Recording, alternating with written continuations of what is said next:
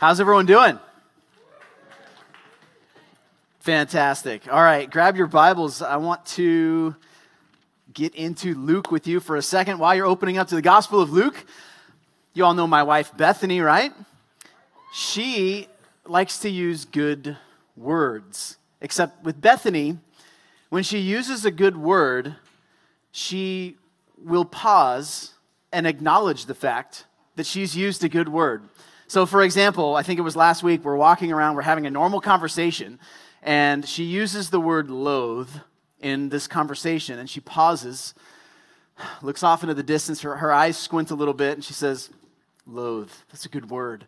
And then we carry on, and it's like, hold on, you just broke up our whole conversation to award yourself an award of employing a good word. And she just loves doing that kind of thing, and she finds it really funny. One time, we were camping, and she was using good words. She used the word magnanimous. And I think she used the word appropriately, and I think it just simply means generous. But someone, it might have been her, it might have been someone else, it was a long time ago. Someone quickly thereafter used the word magnanimous, but incorrectly. And this prompted what turned into a weekend of using the word magnanimous at any and every possible instance, appropriately, inappropriately, or correctly, incorrectly. So, we're sitting around the campfire, and these s'mores are magnanimous right now. Did you see the sunset last night? It was magnanimous. How'd you guys sleep? Magnanimously. You guys went fishing? Did you catch a lot of fish? We caught a magnanimous amount of fish. So it was just like we're throwing the word out as much as possible, and inaccurately, whatever, it didn't matter. And I haven't been around Thrive for long enough to say this for sure, but I can say this of Christians in general, that there are a lot of terms in the Christian life that we use that way. We use them to kind of mean anything and everything. We use them imprecisely, inaccurately, and I think in Thrive, we're in danger of using not the word, but the phrase or the concept, love your husband, love your wife, love your spouse as Christ loved the church, sacrificial love, these sorts of marriage terms, just with kind of a imprecision and lack of focused attention, care that really is tied up in the concept of love your husbands, love your wives as Christ loved the church. There's a depth to that and a precision to that is noteworthy, that we ought to spend some time thinking about and contemplating. If we are called to love our spouse as Christ loved the church, what does that involve? What do we mean when we say that? The text that we got into over the weekend in the Gospel of Luke drew out one of the aspects of Christ loving the church. And if you were there, it was a graphic, somber, intense sermon as we looked at the way before he was crucified, Jesus was beaten and mocked and rejected. And so when we talk about loving our spouse as Christ loved the church, what I want to do is look at the weekend sermon, look at the picture of the way Christ loved the church, and then I want to circle back when we're done and identify a couple things that we ought to employ in the way we love each other in our marriages. So, in Luke chapter 22, Luke chapter 22, starting in verse 62.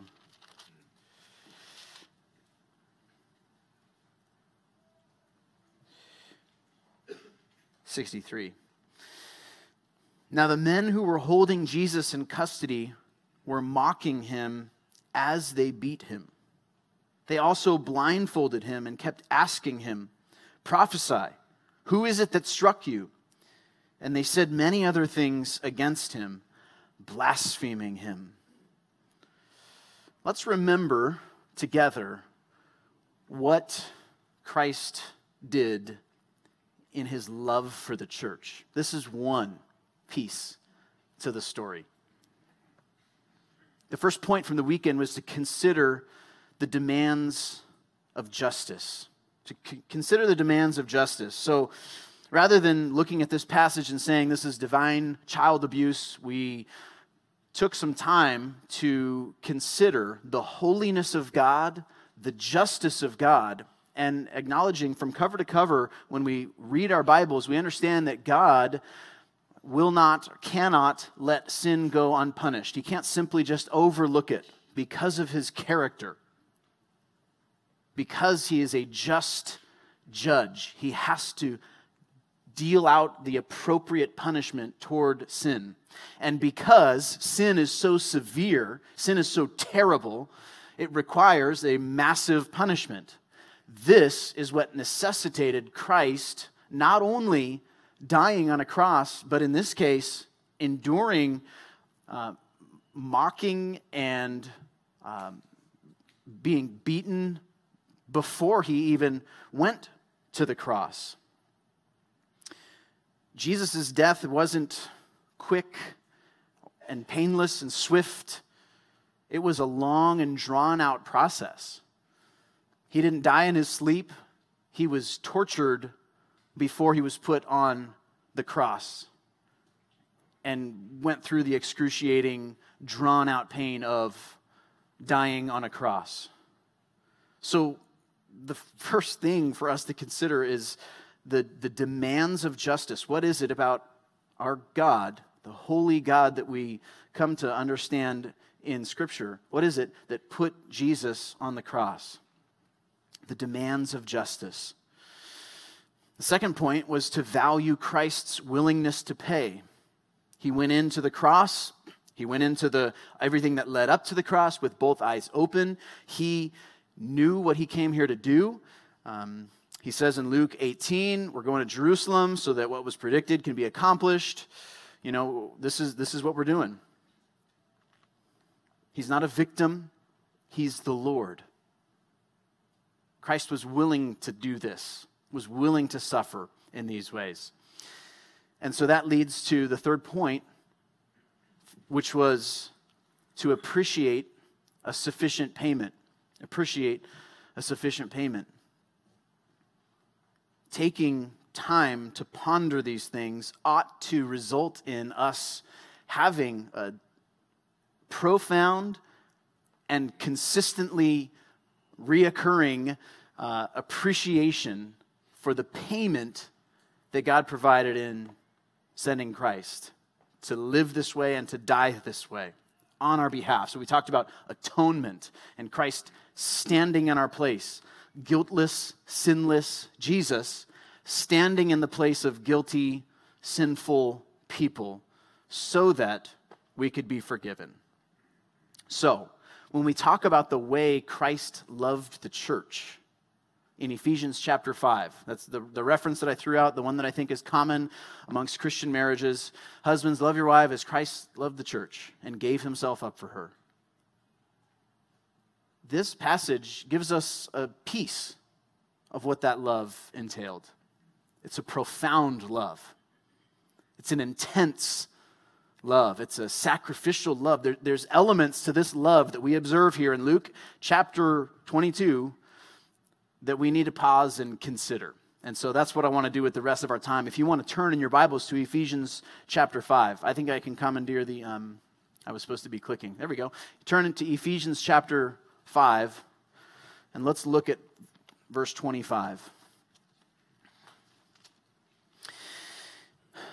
It says, "Husbands, love your wives as Christ loved the church and gave himself up for her, that he might sanctify her, having cleansed her by the washing of water with the word, so that he might present the church to himself in splendor, without spot or wrinkle or any such thing, that she might be holy and without blemish. This is the way Christ loved the church. This is what it took. This is what it involved for him to give himself up for her. And so, this is the kind of love that ought to characterize our marriages. This is the kind of love that ought to be demonstrated in our marriages. So, the first thing we can see here is that Christ's love is sacrificial. Christ's love is sacrificial. He stands in place of others for their benefit and his pain, his demise. It's a sacrificial, other-focused sort of love. His innocent hurt for the good of others. It involves suffering.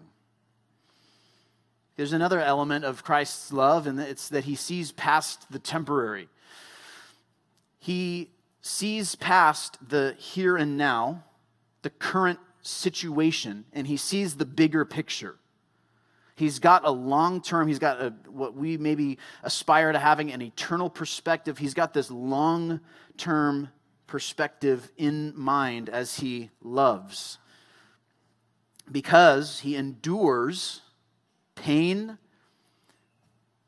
he endures ridicule and mockery and dishonor and shame.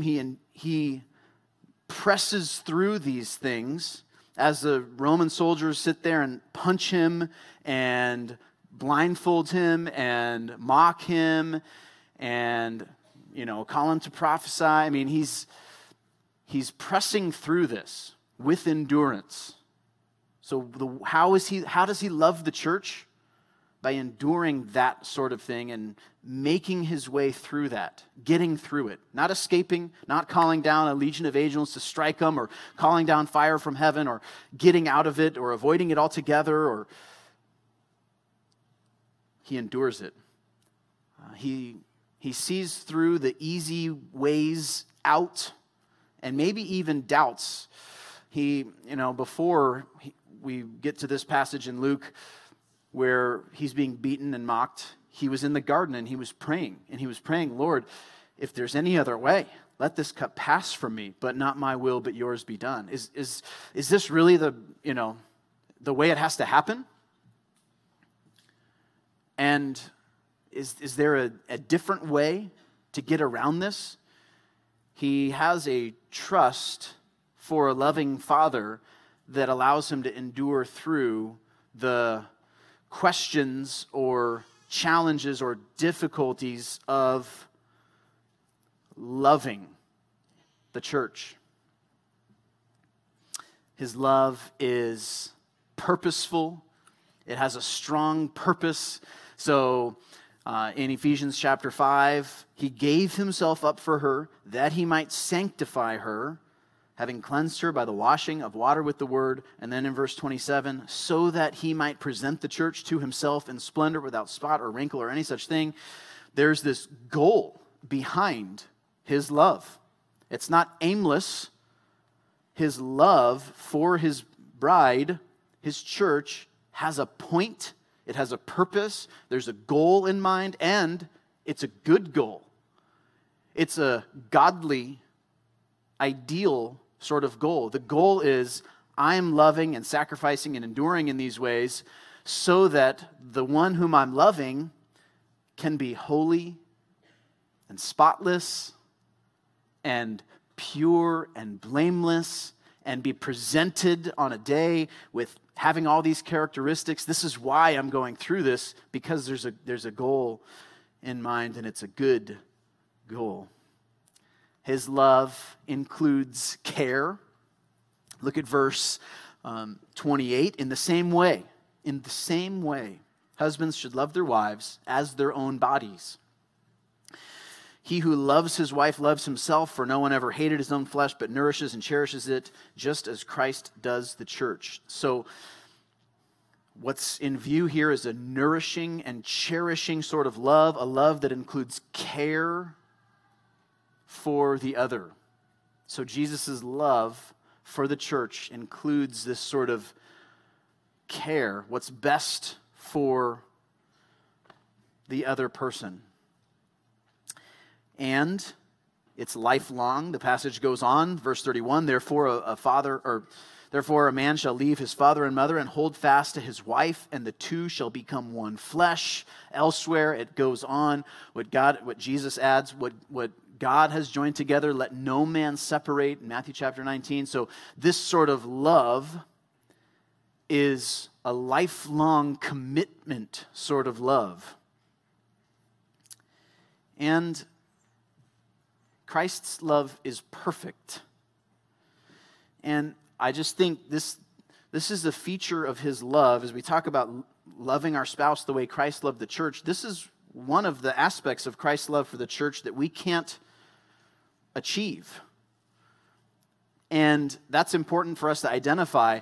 You and your spouse need to be fully aware, not that this is rocket science, but you can't love exactly like Jesus loved. I think we all are called to strive to love perfectly. We're called to strive to love in these ways, with these characteristics. But one of the characteristics of Christ's love is that it was perfect.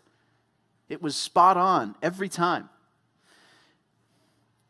And we can try for a lifetime to hit that target, but we're going to have to be patient with each other because we're never going to hit it perfectly, right?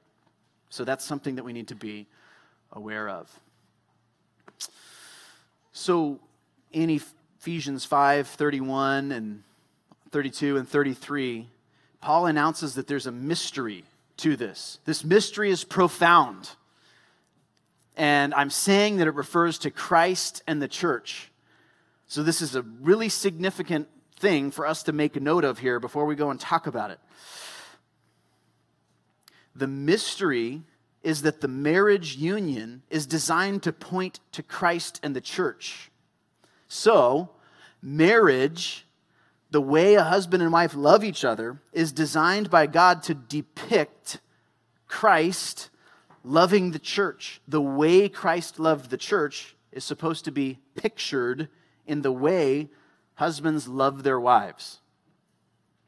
So, what that means is when I fail to love my wife as Christ loved the church, I'm not only letting her down, but I'm also distorting the picture. My marriage is supposed to constitute or form a picture to my family, to the world, my neighbors, of the way Christ loved the church. And when I don't love her that way, I distort the picture. For a while, right after college, I worked with this construction company doing project management kind of stuff, and we were reading plans, blueprints for these industrial buildings, and the blueprints or the plans are there to show you what the actual building is supposed to look like and where the pieces go and how it all fits together. And so, what Ephesians 5 tells us is that marriage is the blueprint and Christ is the building. Marriage is the picture. Jesus is the real thing. Or the way a husband loves his wife is the picture, and the way Christ loved the church is the real thing. So we're called to put his love on display for the world. So how do we do that? How do we love our spouse like Christ loved the church? I'm going to go back to these features of Christ's love. So if that's the way Christ loved the church, then Christian love in a marriage needs to be sacrificial, see past the temporary, have a strong purpose, all these things. So look through that list, because one of the questions I'm going to ask, actually here, I'll just show you. The question we're going to ask at the end is, what feature of Christ's love for the church can I focus on in an effort to love my spouse better? Okay? I'll let you take a picture of that later. If you want to take a picture of it, so you can talk about it in your group. So let's talk through this list here for a second, and you can identify areas where you can and should maybe grow in the way you love your spouse. Do you need to sacrifice more? Is your love sacrificial? Are there unpleasant or painful things that you avoid or there may be painful or unpleasant things you can do for the sake of your spouse to sacrificially love them better? Do you see past the temporary with your spouse? Are there current frustrations in your marriage that you need to endure, and you're not enduring them well? Your love is very temporary or conditional. Is there pain that you need to endure for the sake of your spouse? Is there some sort of humiliation that you're guarding against because you're not willing to love your spouse with that in a way that includes a willingness to be mocked? Is there doubt, some sort of doubt that you're having trouble seeing past in your marriage? Are there questions? You feel like there's no answers to these things, and this isn't working, and there has to be some other way.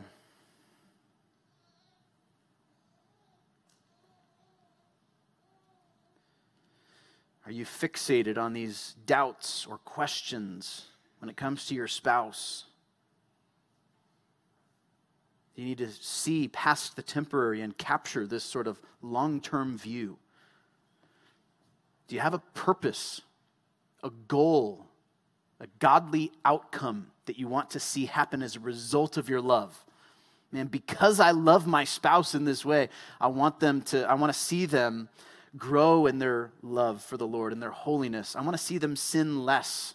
Do you help them to be more holy? Do you do the opposite? Do you encourage sin or rebellion of some sorts or laziness of some sort? How do you help them to have that sort of goal, that sort of result? Are you loving with care? Is there care of nourishing and cherishing that Christ modeled for us? Is your love committed to be lifelong? Are you in it for the long haul and just upfront about that? Is your love growing closer toward perfection? Are you imperfectly striving for perfection? Emphasis on the striving, not emphasis on the imperfectly. I mean, are you pressing toward loving better?